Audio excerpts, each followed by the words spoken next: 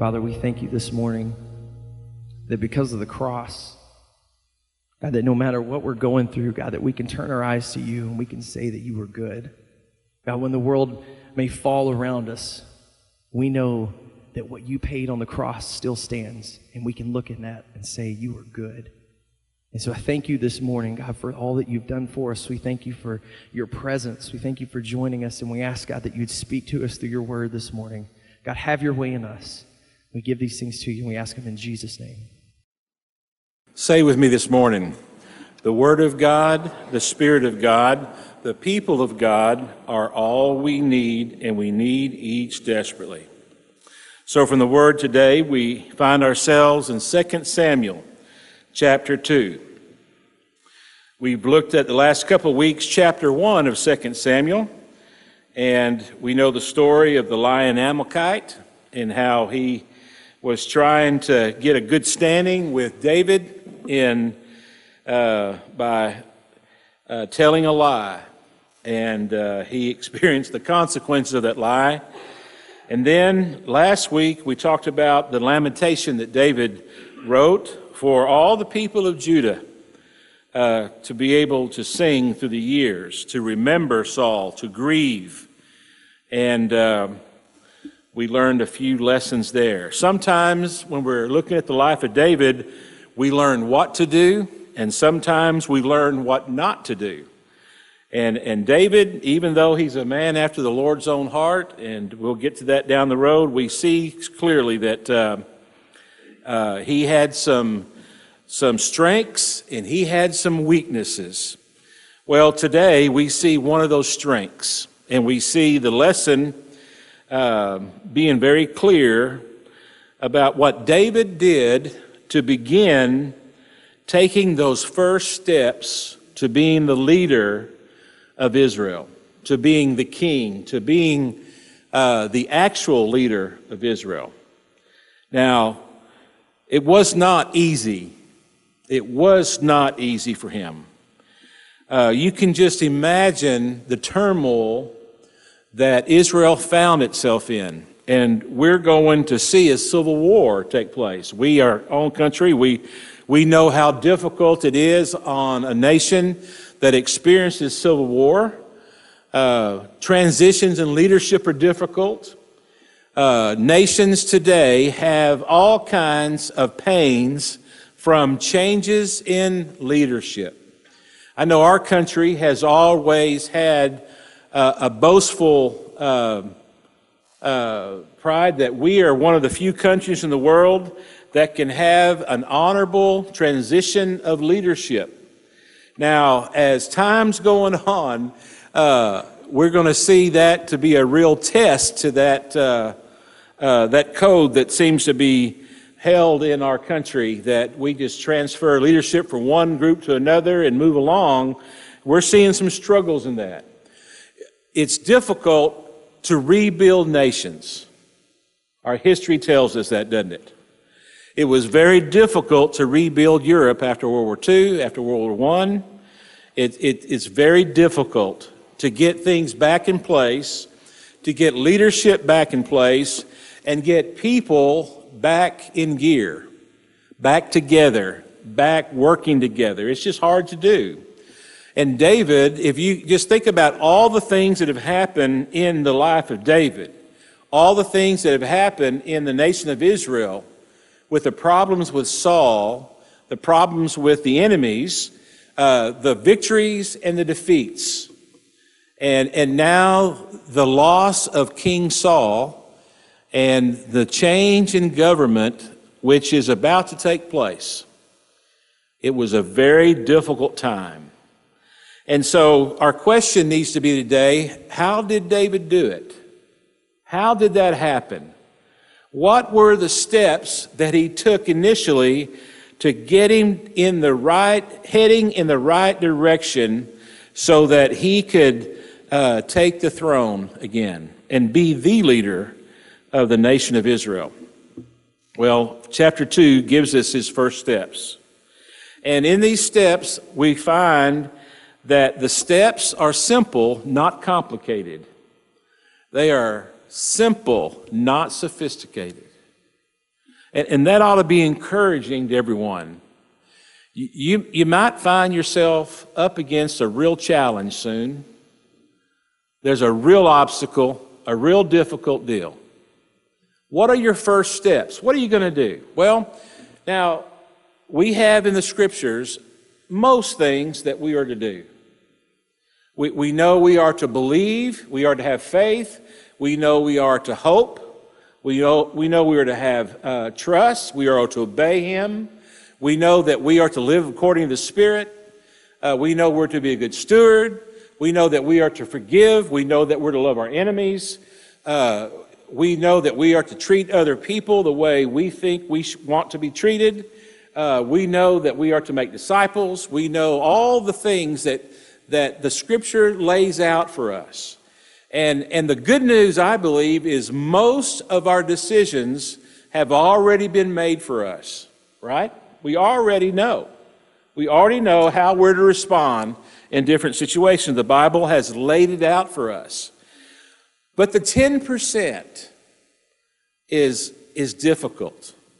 Things like, where are we going to live? How are we going to approach the problem? How are we going to deal with the situation? We know how our heart needs to be. We know where our focus needs to be. But the 10% is not lined out in Scripture. We have decisions to make.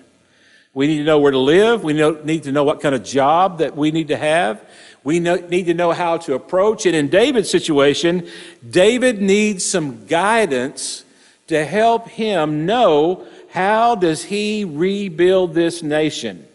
How is he going to position himself in a place where people are going to receive that he is the anointed one, that he is the king? Lord, how do you want me to do that? And that's just how he begins. Simple, not complicated. Simple, not sophisticated. And we start there in verse 1. After this, after Saul has died, after the lamentation, after all the dust has been settled. And of course, here David is living among the Philistines still. He's back in Ziklag. They put it together. He's there with at least 600 of his men. You remember that he took all those that didn't fit in anymore, and in that cave, they just started showing up, and he had to train them to fight. He had to train them to be this mighty army. He's got at least 400 in really good shape. Remember, 200 aren't in as good a shape as the 400. But he's got a Heinz 57 group of people with him. And he's got his wives, their children, their families. And so he's got 600 fighters, and he's probably got 2,000 or 3,000 other people that are there with him. And he's responsible. And so here he is. He knows that God has anointed him to be the king, but how's this going to happen? How's this going to work out? I mean, what are we going to do here? I just imagine David being in quite a difficult place. But after this, it says simply, David asked the Lord, should I move back to one of the towns of Judah? That's what he did. He just simply prayed a simple prayer. Lord, should I move back to one of the towns in Judah? What should I do? Do I stay here in Ziklag? Are you going to use me to rebuild the nation of Israel from here? Or do I move to one of the towns of Judah? And the Lord answered back, yes. Yes. Move back to Judah. Then David asked, which town should I go to? And the Lord answered, Hebron. So David began this huge assignment to rebuild the nation with prayer, with simple prayer. Lord, what do we do? That's where he began. That's where you need to begin. That's where I need to begin. When we find ourselves up against a great challenge, it may be a challenge within your family, it may be a challenge at work, it may be a challenge in your own personal life. Lord, what do I do? Don't take a step forward. Don't take a step trying to figure things out. Don't even start analyzing anything until you say, Lord, what do we do? Do I move back to Judah? The Lord says yes. Where? Where do I move, Lord? The Lord said, Hebron. That's what needs to happen. That's the first steps. Now, there's going to be a lot of logistical decisions that are going to have to be made to get those 2,500 some odd people, Heinz 57 people, from Ziklag to Hebron. They've got to organize. They've got to mobilize. They've got to get everything together. They got to have enough water. They got to have enough food. They got to have enough this and that and the other. They got to decide the best way to travel. They got to do all that. But the assignment has been made. The first step is to move back to Judah and move to Hebron. So, it says in verse 2, so David went up there. So he went. He took off. That's what they did. He prayed. He says, Lord, what do we do? Move back to Judah? Yes. Where? Hebron. And so David went up there, and he takes his wives, Ahinoam of Jezreel and Abigail, the widow of Nabal of Carmel. And David brought up his men who were with him, everyone with his household, and they lived in the towns of Hebron. Now, Hebron is not the goal. Hebron is not the final destination. It's the first step to the final destination. In a few weeks, we are going to read the story of David moving this capital from Hebron to Jerusalem. And what a joyous occasion that was for David. But he's going to be in Hebron, in this capital. This is going to be his capital city. This is where he's going to rule for 7.5 years.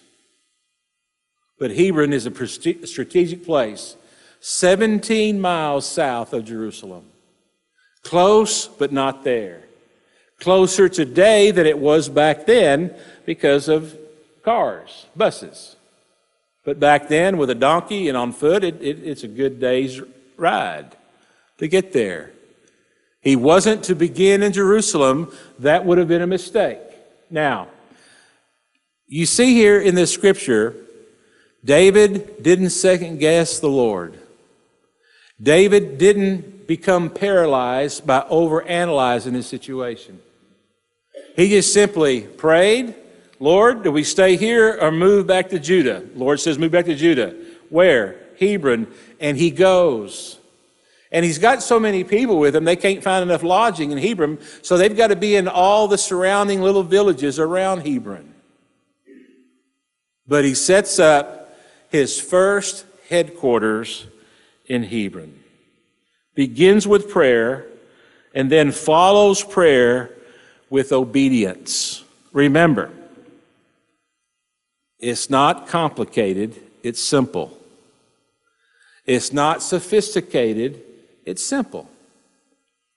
That's what David does. Then you begin to see, after David knows where God wants him, he positions himself, his army, his people where God wants him, that then God begins to work. You see in verse 4, and the men of Judah came, and there they anointed David king over the house of Judah. And so God began to work the plan. You got to put yourselves in the right place for God to work the plan. What God desires from us is our seeking His face. He desires that we pray. He desires that we ask of Him, Lord, what do you want? What a great prayer for you early in the morning when you wake up before you face the day. Lord, what do you want from me today? Lord, do I go to work today? Yes. Do I go to school today? Yep. Be responsible. Do what you need to do. Lord, if you send me something today, open up my mind, open up my ears, open up my heart. Help me to see what I need to see today. This is your day. My life is in your hands. My circumstances are not my own. I am under your guidance. One of the reasons why we get ourselves so in such difficult places is we don't begin with prayer. We don't begin by seeking His will, seeking His pleasure, seeking His direction. We just go about it the way we think it ought to be done. And we may have the ability to reason things out and to connect some dots, but that's not what the Lord wants from us. He wants us to seek Him first and discover what He wants for us, and then we start putting those things together to get us from point A to point B, whatever God wants to do. It's simple. It's not complicated. It's simple. It's not sophisticated. Lord, what do you want? Lord, do we move? Yes. Lord, where do we move? Hebron. And he moves. And he positioned himself where God wanted him to be. And then God begins to work, and he sends the men of Judah to come and anoint him to be the king. What a day of celebration that had to have been for David. What a great celebration. It's been a long time coming. There's been lots of heartache. There's been lots of trials. He's had lots of long nights wondering how in the world all this was going to work out. He's had to live in caves, for God's sakes. He lived with the enemy for a year and 3 months. He had to go against his own convictions and deal with the Philistine king. He knew he was wrong, but he had to keep on going. He struggled with his pride. He struggled with his stubbornness. He's been in the wilderness, for God's sakes. And finally, things begin to line up. And he's put in the right place. And finally, he's beginning to see that the promise that God made to him so many years before is now beginning to take shape and take form. And so he prays, Lord, do we go back to Judah? Yep. Where? Hebron. He goes. And then they come and anoint him as the king. That's the way the Lord works. If you look at the life of Abraham, simple steps of faith and obedience. Not all the answers. Abraham didn't have it all clearly marked out for him. He didn't know from one day to another what was taking place. He just obeyed and just followed and allowed the Lord to make him the father of a great nation. With so many, you can't count them all. It's the same with it's the same with Moses. It's the same with Joseph. It's the same with all the Bible characters that are in the Hall of Fame of Faith in Hebrews 11. They just simply heard from the Lord and did what the Lord said to do. Simple, not complicated. Simple, not sophisticated. We can make things complicated and we don't hear His voice. We can make things sophisticated and we can make it where it appears that everything looks right, but we haven't sought nor heard the voice of the Lord. The voice of the Lord. And so once David is in the right place at the right time, look what the Lord does. He begins nation building. In verse 4, when they told David It was the men of Jabesh Gilead who buried Saul. Verse 5 says, David sent messengers to the men of Jabesh Gilead and said to them, May you be blessed by the Lord, because you showed this loyalty to Saul your Lord and buried him. He begins to reach out to the ones that are most likely to embrace his kingship. That's what he does. Isn't that interesting? I think you'll discover that when we seek the Lord and we get his instructions to how we're going to handle this complex matter in our life, it's simple, not complicated. It's simple, not sophisticated. We ask, we obey, and we begin to watch the Lord work, that the initial steps are going to be the things that are right in front of us, the things that look most reasonable and most obvious. And it was reach out to the men of Jabesh Gilead. They're the ones that risk their own lives to go get Saul and Jonathan off that wall in Bashan, and they're the ones that went and put him under that tamarisk tree and buried him. They're good people. They're faithful people. They're loyal people. They're people you need to begin with outside of your own army, David. And it was brought to him. It's when he heard that they're the ones that did it. When he got that information, with the men came that anointed him king, and they acknowledged him as king. They recognized him to be the king, that God had his hand on him. They said it was the men of Jabesh Gilead that took care of Saul and his boys. And that's where he began. He says, May you be blessed by the Lord, because you showed this loyalty to Saul your Lord and buried him. And he says to him, Now may the Lord show steadfast love and faithfulness to you. And he says, And I will do good to you, because you have done this thing. Now therefore let your hands be strong and be valiant, for Saul your Lord is dead, and the house of Judah has anointed me king over them. He gets them on board with him. He begins to rebuild the nation. And it was simple, not complex. It was simple, not sophisticated. Just following what the Lord wanted done. So prayer. Begin with prayer. It's as simple as, Lord, what do I do? Lord, how do I do it? Lord, what turn do I make? Lord, what decision do I make? Lord, what's next for us? Lord, we've got this problem at work. Lord, we got this person disagreeing on what to do. Lord, where do I go? What do I look at? What do I see? Lord, do we move back to Judah? Yep. Where? Hebron. Let's go. Let's go to Hebron. Can you imagine some of the people in the group going to Hebron? Why? I don't know. Why are you taking us back to Hebron? The Lord said to. But it doesn't make sense to us. We should go to Jerusalem. It's what the Lord said. Talk to him about it. He said to go to Hebron.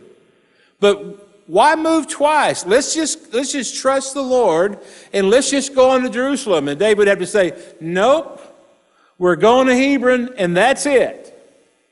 We're going to go to Hebron, and we're going to see what the Lord's going to do at Hebron, and then we'll move after we know. But he's told us to go to Hebron, and that's where we're going, and we're going to do what the Lord says until we know different. You know there was a lot of tension and a lot of anxiety in the group, because they're people. They're people. And along the way, there's lots of anxieties, there's lots of tensions, but there's more when we haven't prayed and we haven't asked and we haven't had Him give us a word. Then we're like that ship that's tossed around on the wave. We can't stay steady. We can't stay on course. we're unsteady in all our ways. Simple, not complicated. Simple and not sophisticated. David takes the first steps to the throne. Prayer, obedience, and the Lord starts to work. And David just responded to what he saw the Lord doing. Help us, Lord, to know how we are to respond to different things. Lord, give us direction. May we seek your face in a way that, Lord, you provide direction, that you provide what you want, Lord, that you reveal it to us and you guide us to make those first initial steps that are so important to handling life's challenges, problems, trials. We praise you and we give you glory today. In Jesus' name, amen. Ushers, come forward.